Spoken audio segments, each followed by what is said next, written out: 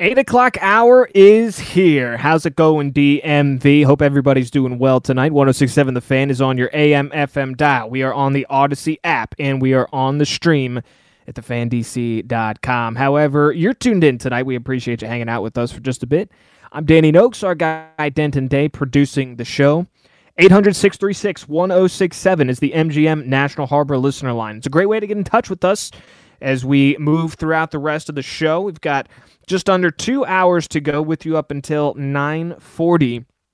We are leading right into Nationals pregame coverage. The Nats are at the Seattle Mariners. 10:10 first pitch, Charlie and Dave with Nats on deck at 9:40. So we're looking forward to that. We're also talking Mount Rushmore for the Washington Commanders. The news today breaking that Sonny Jurgensen's number 9 jersey would be retired, and he became the 4th member of the Washington football franchise to have his jersey retired. Well, who would belong on the Mount Rushmore of Washington Commanders players, coaches, figures, etc.? My Mount Rushmore is Joe Gibbs. It's Joe Gibbs. It's Sonny Jurgensen. It's John Riggins. And it's Darrell Green. If you have a different opinion, understandable. There's a lot of guys that are deserving of this. We had another caller hit us up and let us know that he has the Hogs as his Mount Rushmore, and that's totally fair considering the Hogs were blocking for John Riggins. The Hogs were there for the 2 Super Bowls that Darrell Green was a part of, and for all of Joe Gibbs' tenure, obviously, the Hogs were there present. So that's a very valid way to put it as well. Now, I'm going to throw a little wild card at you here, and we're going to do a little NBA, and it's the only time this show that we're going to even touch on the NBA, and it's because there was some significant news that came, I guess, out. It was unexpected, though, so I'll just put it out there, and I don't expect it to necessarily end well, but Kevin Durant's going to stick around with the Brooklyn Nets, and there were some that were wishfully thinking that the Wizards would somehow find themselves into any sort of trade discussions with the Brooklyn Nets. I don't believe we ever saw that was ever the case, although it didn't really sound like there was ever any sort of traction with regards to Kevin Durant being moved somewhere other than Brooklyn. But apparently he met with Nets leadership in Los Angeles yesterday. Head coach Steve Nash was there. Josiah was there. Sean Marks and more were also in attendance. And the only quote you need that came out of that was, "We have decided to move forward with our partnership," which is kind of a bizarre way to put it, but I understand how the way the NBA markets its players, they are very much player first in terms of putting the guys out in front as opposed to the teams, right? That's kind of how the NBA and the National Football League differ from the way that they market their guys. But if you'll remember, it was June 30th, Durant requested a trade, and he has since now rescinded that request. 4 years, $198 million extension. That's going to kick in for Durant this year. By the way, Kyrie Irving also requested a sign and trade this offseason, but no deals materialized, and he has since opted into the last year of his deal. And now Kyrie has until June 30th of next year to sign an extension for before he becomes a free agent. So the way I see it, the 2 biggest head cases in the NBA are going to stay on the same team. I'm sure it's just all going to blow over now that everyone's decided they're coming back, right? The reality is, if you couldn't sense the sarcasm in my voice there, I bet one of these guys gets traded before the season ends. You still have Ben Simmons over there in Brooklyn, too. He's one of the biggest question marks in pro sports right now. Traded from Philly last year, but didn't play a game for the Nets. He underwent a procedure to address pain and a herniated disc in his lower back, but he has kind of gone by the wayside over the last couple of years. Nobody really knows what to expect out of him. So KD's staying with the Nets. They're going to run it back. KD's going to be there. Kyrie's going to be there, and Simmons. Now, of course, when they traded James Harden to Philadelphia, that's how that all shook out. But that's all I wanted to do on the NBA. It's worth mentioning because Durant is such a polarizing figure. I'm sure he's on Twitter right now, tweeting at people and complaining about what they have to say. That's just the way that he does things. But 800-636-1067 is the MGM National Harbor listener line. Hit us up there. Let's go there right now. I've got Dave, who's in Woodbridge, calling in. Dave, thanks so much. Appreciate it. What's going on? Dave, you there, partner? All right, I think he dropped off. So That's not a big deal. He had a Commanders Mount Rushmore, as I understand it. Maybe the brief NBA talk that we were doing had him a little confused and thinking that we had moved on. That's not the case. Just had to mention it. It's a pretty significant piece of news right there, but I'm going to spend most of this hour talking more National Football League, talking some college football. We're going to talk a good bit of college football here for the next 30 minutes, starting with the next segment. Nick Saban got a big extension today, and Nick Saban has such a stranglehold on college football that that's something that certainly I am interested in talking about, because I actually have some overall thoughts on college football that I don't think bode well for its future. But Saban on a revenge tour, it's something to keep an eye on. If you're a gambling man, it might be time to put some money on Bama to go and win that national championship. I'm a betting man. I'm not saying that I'm not going to do it, but it just might happen. We'll have to see how that all shakes out. And remember, coming up at 8:30, we're talking to Dwight Vick, a former All-Big East offensive lineman for the Virginia Tech Hokies. And with Dwight, we're going to do a college football preview. Yes, we'll talk Hokies. This is your flagship home for Virginia Tech sports in the DMV. But I want to talk to Dwight also about other ACC schools, right? There are 3 teams, actually 4 teams, I believe, in the ACC that are in the preseason top 25, and 3 of them are on Virginia Tech's schedule this year. The only one that's not being Clemson. They're going to play NC State. They're going to play a couple of other teams as well. Not to mention, I want to look around the rest of college football.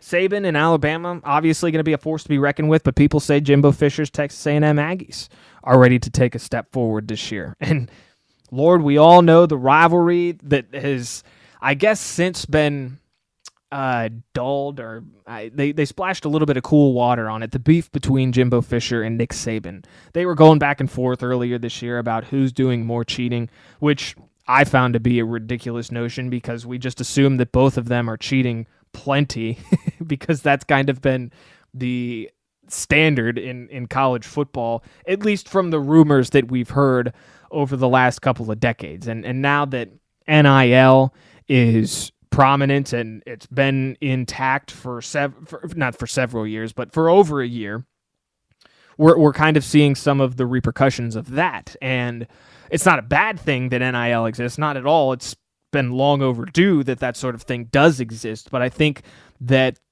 they're just now figuring out that they got to put some guidelines around this, or it's going to become the Wild West. It's going to be even more out of control than it already is. So that's all good. And again, if you're going to call in, give us your Commanders Mount Rushmore, by all means. 800-636-1067. Feel free to hit us up there. We can do a sidebar conversation, talk about that. But when we come back, we're going to get into a little bit more college football, what Saban's extension means for the sport, and some overall thoughts on where college football is headed in the grand scheme of things. Don't go anywhere. You're listening to 106.7 The Fan. Hiring for your small business? If you're not looking for professionals on LinkedIn, you're looking in the wrong place. That's like looking for your car keys in a fish tank. LinkedIn helps you hire professionals you can't find anywhere else, even those who aren't actively searching for a new job but might be open to the perfect role. In a given month, over 70% of LinkedIn users don't even visit other leading job sites. So start looking in the right place. With LinkedIn, you can hire professionals like a professional. Post your free job on linkedin.com/recommend today. Coming up at 8:30, we're going to be talking to Dwight Vick, a former All-Big East offensive lineman for the Virginia Tech Hokies, as we do a college football preview with Dwight. Take a trip around the ACC, talk a little Tech, but look around the rest of college football, which we will do some previewing here in this segment as well. More pro football on the way the rest of this hour as well. And again, we're with you up until 9:40. 800-636-1067. That's the MGM National Harbor listener line. That's where we head right now. Tony is in Annandale. He's calling in. Tony, what's going on? What do you got for me? Tony, you there, partner? Sounds like he's there. Tony? Anybody? Bueller? I think Tony left his phone on the counter there, Denton. Wherever he is at. Hopefully, we can get him and get his thoughts at some point on a Commanders Mount Rushmore, because that has been the topic of discussion for much of our show, at least for a few segments. We're taking calls on that. You can also send me a tweet if that's easier for you, at Danny Noakes, at 1067 The Fan. My Commanders Mount Rushmore is Joe Gibbs, Sonny Jurgensen, John Riggins, Darrell Green. We also had someone else call in and give us six different members of the Hogs, right? Because there were a couple of different iterations of the Hogs in the 3 Super Bowls that they won, but he said that we'd need a bigger mountain, and I'm okay with that. I said that 3 of the 4 of my Mount Rushmore were guys that I was not willing to take any debate on, but the Hogs I will make an exception for because they obviously were blocking for John Riggins, one of the guys that was on my Mount Rushmore, and obviously they played for Joe Gibbs, who was the head coach. So we're talking college football with Dwight Vick coming up next. And the big news today was that Nick Saban got a pretty hefty extension. The amended deal runs through February 2030. It's going to pay him an average of $11.7 million per year. That edges his former defensive coordinator and current Georgia head coach Kirby Smart, who signed a new deal that pays him $11.2 million per year. So that $0.5 million makes all the difference, doesn't it? I will say, it's not petty, because how could you say that anyone in college football deserves to make more money than Nick Saban? You can't logically say that. Nobody does deserve to make more money than him. He has been so dominant in his run as the head coach of Alabama. It's something that we've never seen before. It's certainly not in the modern era. And those that bring Bear Bryant into the conversation are, I'm not taking anything away from what Bear Bryant did, but that's a completely different sport back then that we're talking about, both on the field and off the field, by the way. So some interesting things about this, by the way, too, that I just spent some time thinking about. 2030 is the year that this deal is set to expire, okay? Nick Saban will be 78 at that time, 78 years old when that deal expires. That's pretty old.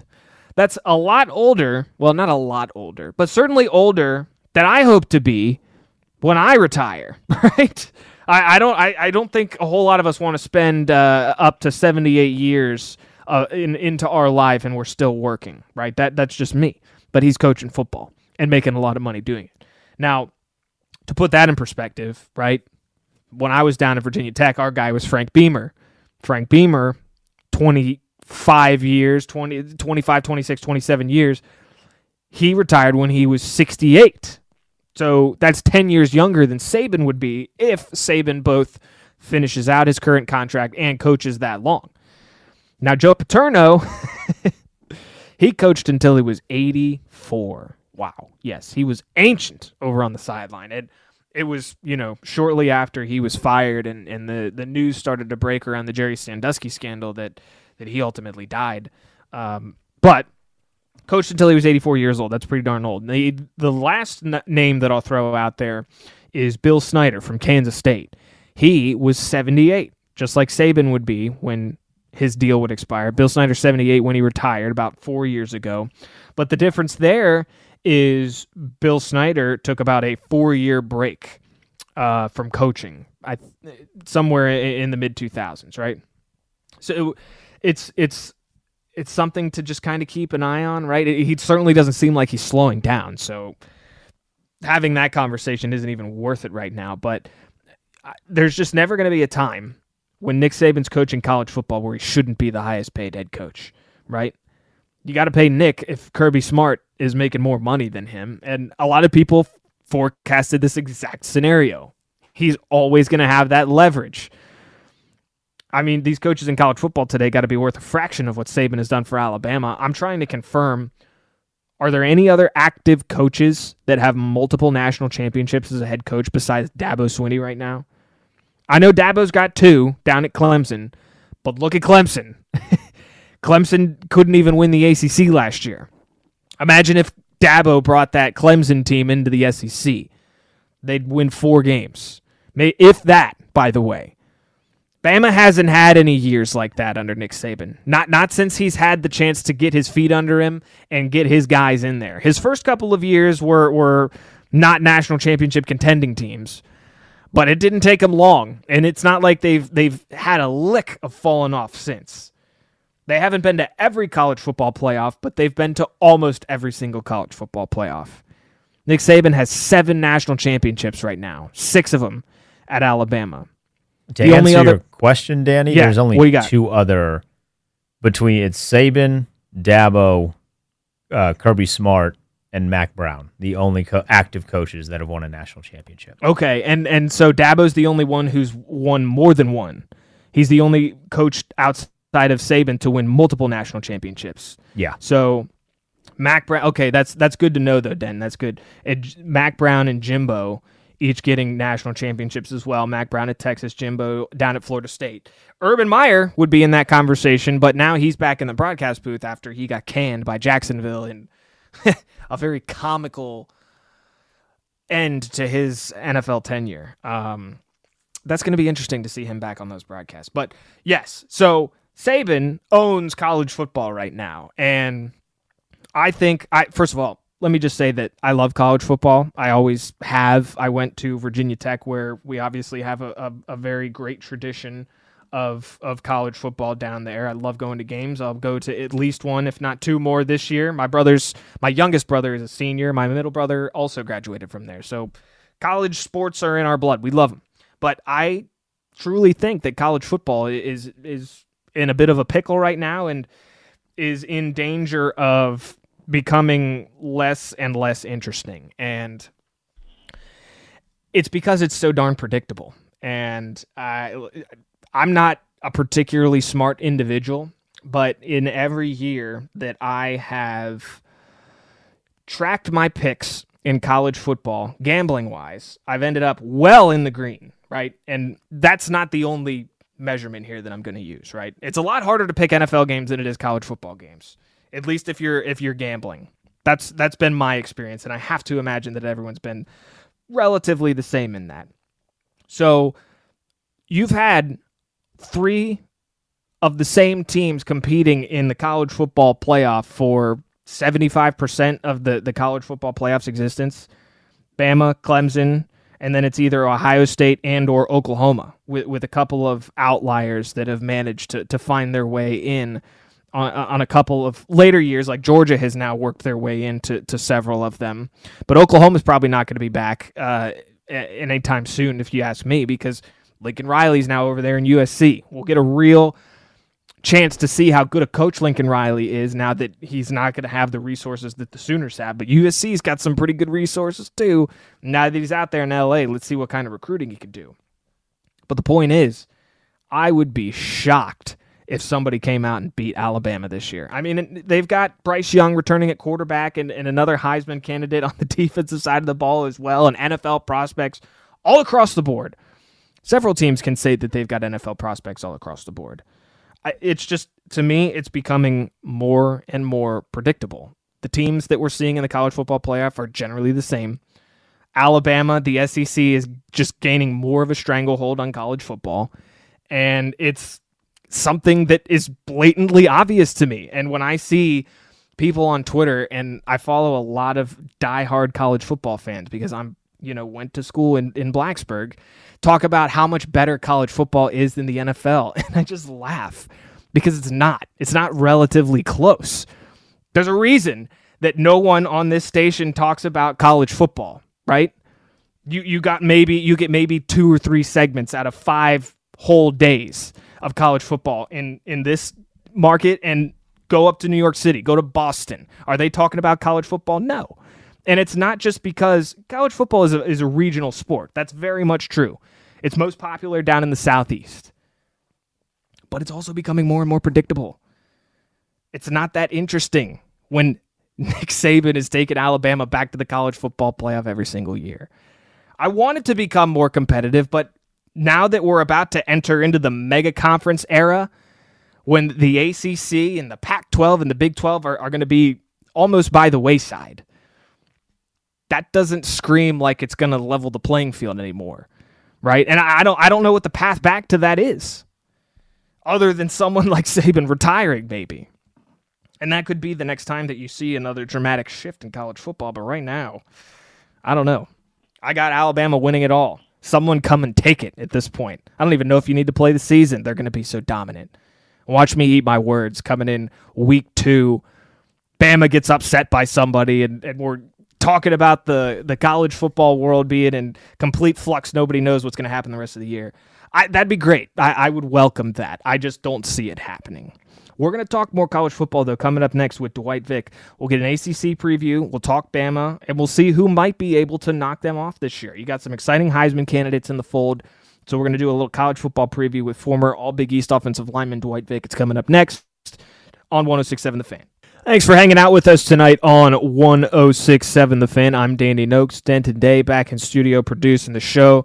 Glad to have you. We're talking a little college football now before we go back to a little NFL, go back to the Commanders. And don't forget, coming up at 9:40, we've got Nats on deck for you a little over an hour from now. Charlie and Dave out in Seattle. It's the Nationals and the Mariners with a 10-10 first pitch, 30 minutes of pregame coverage coming at you starting at 9:40. Back to the phones as we give a warm welcome to our second guest of the evening. Say hello to Dwight Vick, a former All-Big East offensive lineman for the Virginia Tech Hokies. He's the founder of Victory Life and my co-host on the Victory Life Legacy podcast. You can find him on Twitter at Vic757. Dwight, always good to hear from you, buddy. How's everything going tonight? Yeah, I'm doing great, man. Home in here in the 703 out in Prince William County, man. Just enjoying a Tuesday night. The weather's good. I'm chilling. All right, man. Hey, I like to hear it. This time of year brings back a lot of memories for you and me. You know, yourself down there in Hampton and before coming up through Virginia Tech and you know, having a bit of time in the National Football League. We're almost to the regular season now, and the long summer wait is over. And I want to get your thoughts on both Virginia Tech, the ACC, and then we can extrapolate out a little bit and maybe look at what the national picture might be. But, buddy, I think that we're going to learn a lot about the Hokies in their first few weeks of the season. Obviously, Brent Pry comes in as a first-year head coach. But Old Dominion, we've seen what can happen if Virginia Tech takes a team like ODU lightly, especially on the road. That's who the Hokies will open up against, so they can't do that. They can't take them lightly. You've got an ACC home opener the next week against Boston College before you get Wofford, but then bitter rival West Virginia comes to Lane for the following week. Should have beat them in Morgantown last year if not for some goal line incompetence. But I say this first 4 games of this season for Virginia Tech, Dwight, is actually going to tell us a lot about what to expect from this team. Yeah, you know, incompetence with a capital. With West Virginia last year, West Virginia was trying to give them that game, and Tech didn't take advantage. But that was last year. It's a new era in Blacksburg, and Brent Pry, the head coach there. I was there at Tech when he was a grad assistant. Well, I was at Tech with Coach Brent Pry for 3 years, heading into my redshirt senior year. So I've seen Pry grow as a coach. I followed him at Penn State when he was a defensive coordinator up there, and now he's the head coach at Tech. And Tech fans are cautiously optimistic. You know, being a Tech fan, even during the Beamer era, you know, even when I was playing, even when my cousin Mike Vick was there, you know, at the end of the day, Tech has always had some great teams, but historically there's always a game, a head-scratcher, a game they should have won against an inferior opponent. In recent years, with Coach Fuente and his regime, it seemed like that was happening more than any other time in Virginia Tech football history, losing to the likes of Liberty and ODU. The ODU lost when they were last down there. Tech was ranked 13th, coming off a great win, I believe, over Florida State, and they went down there and just really wet the bed. They lost by 2 touchdowns, 14 points, and that wasn't even a good ODU team. It was a team that was motivated, and the Tech team that came out flat and didn't take care of business. The great thing about Coach Pry, even though he's been at Penn State, he is familiar with the Virginia Tech brand. He's doing a great job, him and the staff, recruiting. He revamped the staff. Got some guys that are familiar with the program, Pearson Prelo, J.C. Price, J.C. coaching defense. The offensive coordinator, Tyler Bowen, is the guy that comes from the Jacksonville Jaguars, who is got a lot to prove given the fact that Tech fans, longtime Tech fans, offense has often been an issue with Tech fans given the great defenses they fielded, despite having immense talents like Tyrod Taylor, Michael Vick, Kevin Jones, and so on and so on. So this is a big game. I think Tech will win the game. I mean, you look at ODU, they just lost their offensive coordinator a few weeks ago. Right now, Tech, I believe, is favored at 8.5. I like them to cover, if not even exceed that. I think that the big question mark is how Virginia Tech comes out and handles adversity on the road. Typically, the last 3 years under Fuente, they lost several games in the second half, specifically in the fourth quarter. They led Notre Dame. They were up 8 points. Then, you know, Coach Fuente and Brad Cornelison, the offensive coordinator that was there last year, decided to go for two, ended up not getting it. Even they went for two after a penalty, losing that game, giving the game up to Notre Dame, a very talented Notre Dame team. And then you look at, they had Syracuse beat. They were up double digits going into the fourth and lost that game. And, of course, you have Liberty and things like that where they just basically didn't manage the clock well. So Pry's fully aware of all that. I've been around the program. I was there in the spring. I was there this summer around the players and the coaches. This is a new energy. There's a better culture there. I don't think you see nearly as many mistakes as the pre-snap penalties, the lack of discipline that plagued this team the last 3 years, especially last year, giving up losses, giving up wins that should have been wins and turned into losses. So I will say this is ODU Super Bowl. The funny thing about it is that my daughter, who did get into Tech, my oldest daughter, Sydney, we moved her in Thursday to ODU, and I was down there a month ago. She got into Tech, but she chose ODU, so she's been walking around talking trash, and they're confident because they beat Tech. Yeah, she's been talking a lot of trash because they beat Tech a few years ago, that big upset when Tech was ranked 13th. But I just think Tech, despite some of the issues they had previously, I think Tech is locked in. The players know very well what happened a few years ago. I don't think they're going to catch Tech slipping. I didn't realize Sydney picked ODU over Tech, dude. That is too funny. You know she's just trash talking you because she's been waiting to do that, man. Yeah. Well, it's funny too because I had Jason Wade on one of my podcasts. I haven't aired it yet, but he's a basketball player that plays at ODU, and ODU opens up their basketball season with Virginia Tech. Again, I'm not a big fan of these in-state matchups. I mean, it's cool, but I feel like Tech should play these games at neutral sites. I feel like when you're Virginia Tech, you need to play ODU and Liberty and William & Mary either at your place or a neutral site. I mean, it's just one of those things. ODU, they got a lot to play for. It's a talented program. We got Tyler Heineke up there with the Washington Commanders, so they do have NFL talent. So it's just one of those things where Tech just needs to come out and take care of business. Despite the admiration and the euphoria surrounding the program right now, because Coach Pry brings a new energy, his staff is a good staff. He's got some great coaches who have experience. They have to win that game. Obviously, UVA, Miami, North Carolina, those are all big games with the schedule. I mean, I'm not going to overreact because it's an out-of-conference game, but I think perception is reality. Given the brand that Virginia Tech wants to get back to be relevant, this is a program that for decades was used to winning 10 or more games, that was in the BCS playoff conversations every year, had talented players up for Player of the Year and Heisman candidates. To be a 6-6 ball club, their last game they were embarrassed by the Maryland Terrapins, which is more of a basketball school, and it was really bad on national TV. Pry was there. He was getting interviewed while Maryland scored like their fourth touchdown. So he wants to come in and make a statement. The one thing I think that favors Tech is that Pry is going to be helping out pretty much running the defense, and that's his specialty. And they got 7 to 8 starters returned on defense from last year. And I think ODU losing their coordinator on offense and Pry having the history he did up at Penn State, knowing how to run defense. He's a Bud Foster disciple. He knows what he's doing. I mean, this is a guy that coached Michael Parsons, and Parsons gives him a lot of credit for what he did for his career. Yeah, and I mean, I would definitely expect with Brent Pry coming in, looking at the defense and whatnot. He talked to us when we had our pre-game production meeting before the spring game. He's relying heavily on Tyler Bowen, the offensive coordinator, to kind of get him up to speed on what he needs to know in regards to the offense. Dwight Vick, a former All-Big East offensive lineman for the Virginia Tech Hokies, with us. You can find him on Twitter at Vic757. So, Dwight, looking across the rest of the ACC, there are 4 teams ranked at the top 25 this year between Clemson, Miami, NC State, and Pittsburgh. 3 of those teams are on Virginia Tech's schedule this year. Miami, Pittsburgh, and NC State, believe it or not, is also on the schedule this year. I'm curious as to what success looks like for Brent Pry in year one, because like you said, there's a palpable hype.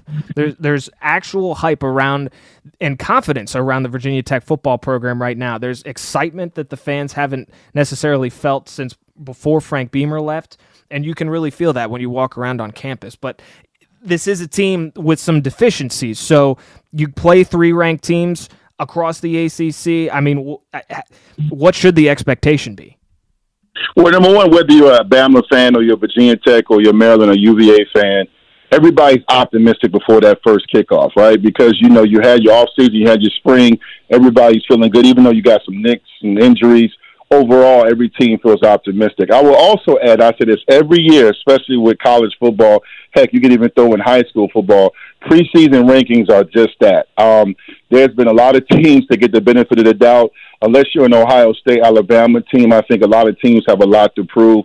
Miami's ranking is based off their quarterback returning and the fact that they're Miami. I think there's always that hopes and dreams of the national media that Miami will return back to those Ed Reed, Ray Lewis days. I just never sure if that's ever going to happen again. That was just a special time. Pittsburgh, I think Narduzzi does a great job. They got a great brand of football with being a physical program. They won the conference last year, but they had Pickett. They had Pickett at quarterback, who's now has a chance to possibly start for the Pittsburgh Steelers.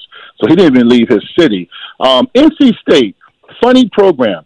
Always in the mix. They've had their moments, but every time historically since the ACC expanded in 2004, when they have been picked and they've been favored, even going back to the Phillip Rivers years and different seasons, they just don't seem like they can ever get over the hump. So Virginia Tech, for pride, you have to win the games you're supposed to win. So the lesser opponents, the ODUs, the Liberties, the Woffers, you have to win those games. No more head scratchers, no more moments where, you know, we just didn't execute and we didn't do that. You got to win those games. You got to win games at home. Boston College, you got to beat UVA, of course. That's a program you've beaten 20 out of 22 times. You have to win those games. Carolina just lost a generational talent in Sam Howell. He's also a Washington Commander. Yep. So Washington loves the ACC, it seems like. So with that being said, they're going to be in a rebuilding mode. They get a lot of recruits, but, you know, Mac Brown, you know, he's kind of underachieved ever since everybody crowned NC State that team to take over for Clemson. So Tech is in position. It's not like Georgia Tech and the rest of the Coastal are setting the world on fire. The ACC right now, as a conference, needs pretty much Florida State, Miami, and Virginia Tech to return to glory, because right now it's not a conference that's getting a lot of national respect, despite having the second most teams ranked in the AP poll. I think Virginia Tech, the ceiling for them could be 8 wins. They could surprise some teams. I just think right now, Pride just has to take one game at a time. He's got to get Virginia Tech to have an identity. And I think once those kids believe and win the games they're supposed to win, I think the expectation should be a bowl game. I know in today's college football, it seems like a lot of teams go to a bowl, but keep in mind, there are quite a few teams that don't. So I think for him, it's just getting those guys to build and believe in each other. Now, I think for Virginia Tech, they're 22. They're 11 on offense, 11 on defense, can compete with anybody in the conference. It's their issue is going to be keeping guys healthy in that top 22 because their depth on certain positions is in question. Yeah, and I think had him pegged at about the exact same ceiling as you did, 8 wins, right? That's the most I could see them winning, but I'm expecting more like 7. But there are 8 wins on that schedule if they stay healthy, if, like you said, they're able to find an identity. And Dwight, before I let you go, just looking at college football more broadly this year, I've been talking a lot about Alabama and their revenge tour. Nick Saban just got another extension this year to become the highest paid coach in college football again, which he very much deserves. Somebody send him my cash app. Yeah, exactly, right? We could all use a little bit of that. But what I just have a hard time seeing anybody knocking them off this year, man. I mean, Georgia could be one of those teams if they match up in the SEC championship. Texas A&M, maybe. But Bama on a revenge tour, I don't know. I don't see anybody taking them down this year. What do you think, man? You know, I know you and I host that podcast together. Also on the podcast, you join Mike Vick and myself on that when the season starts. We talked a lot about college football. We're big college football fans, but unfortunately, at times it's just predictable.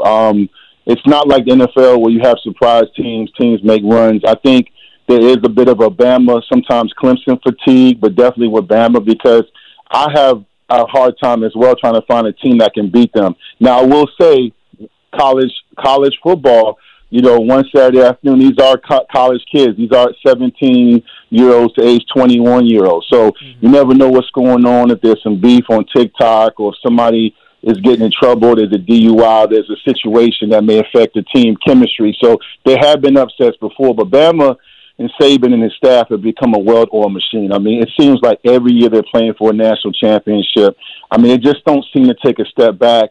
And even especially in the national championship game last year, was a tough game in the first half, and Georgia just ran away in the second half and made some plays. And Bama, it's national championship or bust. We just went from talking about Tech 7-8 wins, trying to get back to respectability. Bama, it's national championship or bust. Ohio State is number 2. We all know Ohio State is a great program, a similar juggernaut. They're ranked number 2, but I just don't know right now how they would match up. I can't see them beating Bama if they even having to match up in the national championship game. Now, I can see losing a game in the Big Ten. I can see Ohio State losing the game. So I think if you are a college football fan, you want this thing to change the perception and some more excitement, you would hope for playoff expansion or some type of, I think when those conferences realign and you see some expansion, you'll see some better, compelling games. I was looking over the games from week 1 and week 2. It's not that many great matchups. I think you have, the Notre Dame matchup, with Ohio State, correct? Yeah, I believe so. I'm pulling it up right now. I remember looking at this, though, maybe a week or so ago and being like, man, there's really only one good game in the first real week of college football. Yeah, so, it's just one of those things where, we just hope that there's going to be more compelling games down the line. So right now, my preseason pick is Alabama. So, but I would not be disappointed if the SEC team jumps up and takes them. I do think that Alabama-Texas A&M game will be compelling because of the offseason back and forth between Jimbo Fisher and Saban over recruiting and NIL deals and speculation. But I'm still a huge college football fan. And I will tell everybody, man, this is a great time of the year. Support your local high school teams in the DMV. Support your college teams. Football is a great sport. This time of year, we're back. Don't forget, just a few years ago, we were stuck in the house quarantine. So enjoy these seasons, man. Dude, I could not have said any better myself. That is absolutely great perspective. And Dwight, I really appreciate it, man. Thanks for hanging out with us for a little bit. Great preview. We're going to do it again soon. Podcast coming your way for anybody out there that's looking for a little bit more college football content. Keep an eye on our Twitter because we'll have it for you. Thanks, buddy. Talk to you soon. Thank you, man. Take care. You too. There he goes. That's our guy, Dwight Vick, a former All-Big East offensive lineman for the Virginia Tech Hokies. You can find him on Twitter at Vic757. Great stuff from Dwight. We'll come back after this quick break, and we'll wrap up the 8 o'clock hour. You're listening to 106.7 The Fan. Quick segment to finish off the 8 o'clock hour this evening. Thanks for joining us, everybody. Danny Noakes with you. Denton Day producing the show. Thanks so much to Dwight Vick, a former All-Big East offensive lineman at Virginia Tech, for his time in the last segment. We won't take long here. Actually, this just came across my timeline. I'm being reminded of it because I saw it earlier, and I do think it's worth a mention just because it was one of the more popular films of my childhood. Came out in 2004, but Friday Night Lights, everybody remembers the movie, I think. Or actually, everybody probably more remembers the TV show than the movie at this point because the TV show was also very good. But the head coach that was portrayed in the Friday Night Lights movie, that being Gary Gaines, passed away at the age of 73 today. And he actually led the Permian Panthers to a state championship the year after the team was chronicled in that film. I confess to not knowing much outside of Billy Bob Thornton's portrayal of Gary Gaines, which I'm sure wasn't particularly accurate in several different ways, but that is always one of my favorite football movies, despite the fact that it is, I would say, generally not considered one of the better football movies. It's not my favorite one. I still have Remember the Titans as number 1, but I did enjoy Friday Night Lights probably more than most people did. So that's it.